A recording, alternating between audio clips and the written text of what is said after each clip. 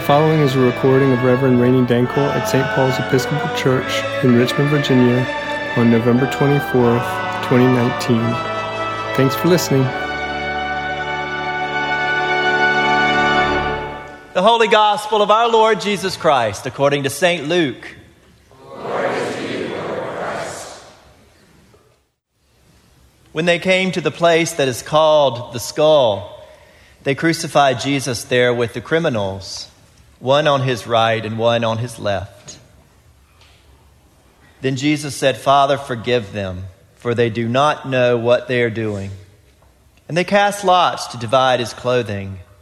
And the people stood by watching, but the leaders scoffed at him, saying, "He saved others. Let him save himself if he is the Messiah of God, his chosen one." The soldiers also mocked him, coming up and offering him sour wine, and saying, "If you are the king of the Jews, save yourself." There was also an inscription over him, "This is the King of the Jews." One of the criminals who were hanged there kept deriding him and saying, "Are you not the Messiah? Save yourself and us." But the other rebuked him, saying, "Do you not fear God, since you are under the same sentence of condemnation? And we indeed have been condemned justly, for we are getting what we deserve for our deeds. But this man has done nothing wrong." Then he said, "Jesus, remember me when you come into your kingdom." And he replied, "Truly I tell you, today you will be with me in paradise."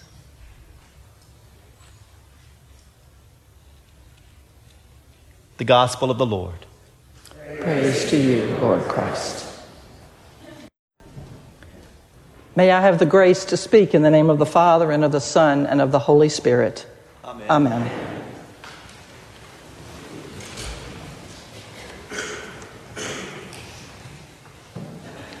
Perhaps you were a bit surprised by today's gospel reading. We've been moving through the liturgical season primarily with readings from the Gospel of Luke that show us the life and ministry of Jesus. We've been hearing about Jesus healing and teaching. And suddenly today we have the story of the crucifixion, a reading normally associated with Good Friday and Easter. This Sunday has been designated as Christ the King Sunday, a time to acknowledge the sovereignty of Jesus, who we say is King of Kings and Lord of Lords. It's a relatively new festival in the Church, formally established by Pope Pius XI in 1925. It was a time when the rise of particularly repressive governments and movements was seen as incompatible with a Christian understanding of power. Fascist and communist movements led by dictators played on the fears of ordinary people and allowed them to consolidate power for oppression in the name of security.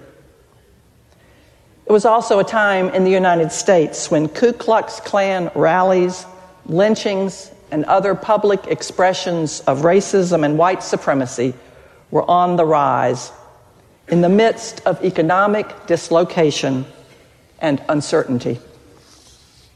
Amid these circumstances, church leaders turned to the gospel understanding of power, especially as manifested in the life and death of Jesus. What does it mean to say that Christ is King? How do we understand Christ's power as contrasted with the exercise of secular political power? Maybe you perceive some parallels to our own times. Impeachment hearings dominate the news. Politicians are vying for votes in primaries and elections, often vilifying their opponents in endless advertisements that use demonization and division to build power for one or another candidate or party. And when we look beyond our own borders, we see demonstrations leading to violent confrontations, civil wars exacerbating generational hatred, our own citizens dying on foreign shores in wars, and concern for the survival of the planet getting lost in political and economic divisions of privilege and class. We live in a toxic atmosphere with fear rising among various groups as perceived and real threats are evident. And what do we see in today's readings that can give us guidance in these difficult days? In Luke's gospel, we see a humiliated, dying Jesus receiving the taunts of religious and political leaders who dare him to show his power by some miraculous escape from torture. In the midst of terrible physical agony, Jesus does not give in to despair or to thoughts of revenge. We see Jesus responding not directly to the powers of his tormentors, but in prayer to God. Father, forgive them, for they do not know what they're doing. We have a poignant exchange between Jesus and the two criminals who are being crucified with him. One joins in the general mockery and adds his own demand, "Are you not the Messiah? Save yourself and us." The other criminal somehow has the insight that Jesus is different. Maybe it comes from listening to Jesus pray for forgiveness for his tormentors. He can see that Jesus offers something different in this suffering. He rebukes his fellow criminal and then simply asks to be remembered in Jesus' kingdom. A dying man seeking comfort from a fellow sufferer. And Jesus answers him directly, "You will be with me in paradise." Christ's power is not to meet force with force, not to try to overcome violence with more violence. Christ's power is the power to resist those forces, to refuse to be broken by them, and to offer the power of vulnerability and forgiveness in the face of torture and evil. Death is not the final word in the kingdom of God. "Today you will be with me in paradise" is an expression of faith in life beyond death, today and for all time. It is not pie in the sky as a way of denying the reality of today's suffering. It is a promise of the continuing presence and hope of God. God's power made visible in the person of Jesus is the power of forgiveness, that is, of liberation from the power that evil has over us as individuals and as a community. We are set right with God through God's reaching towards us, not counting our sins against us, setting aside the alienation we have created. And this reconciliation is extended to each of us and to the evil powers themselves. God's desire for healing is unlimited, and God's power to bring it about is also unlimited. Evil power is real. We experience it in our own hearts, in our personal relationships, and in the world around us. We see demonization and division running rampant. And as those hateful words and actions continue to be displayed, our fears mount and we feel more lost and alone than ever. God's power may seem distant and fading. The light is dimly shining amid darkness of uncertainties and fears. And in the midst of those fears, we beg for Jesus to remember us. We long to know that the power that rules the universe has not deserted us. We want to know that death, the death of hopes and dreams, the death of those we love, the death of security and stability, that death is not the final word. We beg to know that the paradise that Jesus promises is possible in our own hearts and in the world around us. We need the fierce joy that God provides to us in the face of suffering and isolation. That is true resistance. Despite the violence and cruelty that Jesus is experiencing, he is reaching out to those around him to offer forgiveness and to reassure those who understand the love that he's demonstrating. It's a poignant picture of community in which God's forgiveness and reconciliation are not defeated, not by violence, not by hatred, not by death. This is the community into which Jesus invites us, a community of people who experience God's forgiveness and mercy. That is the point of the comfort that Jesus gives to the dying man next to him. You are not alone, says Jesus. Nothing will ever separate us from the love of God. That is the kingdom, the community governed by love that God longs to build.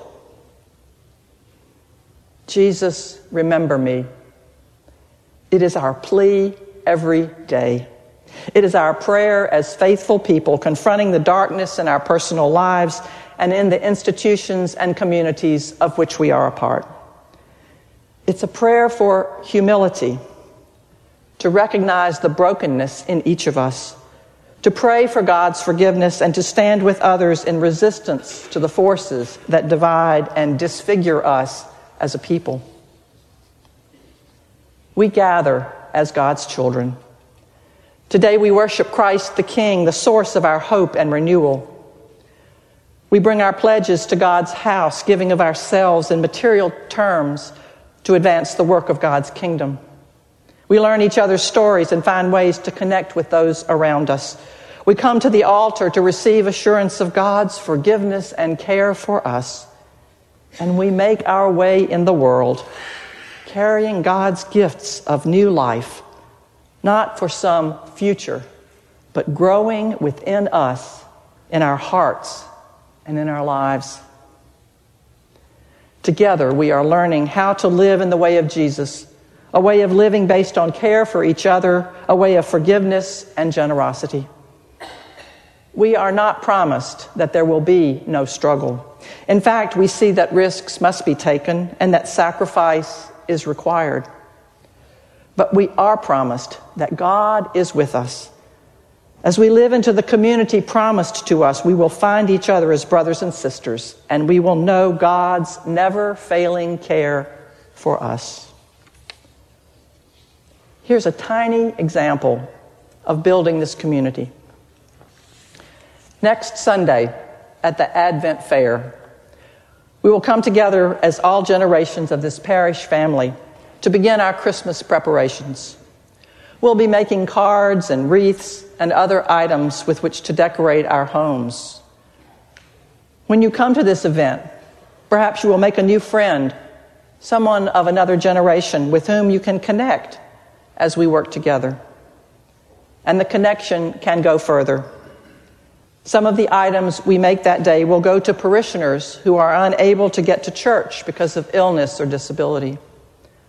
A bit of greenery assembled into a wreath will help say to these folks, you are not alone.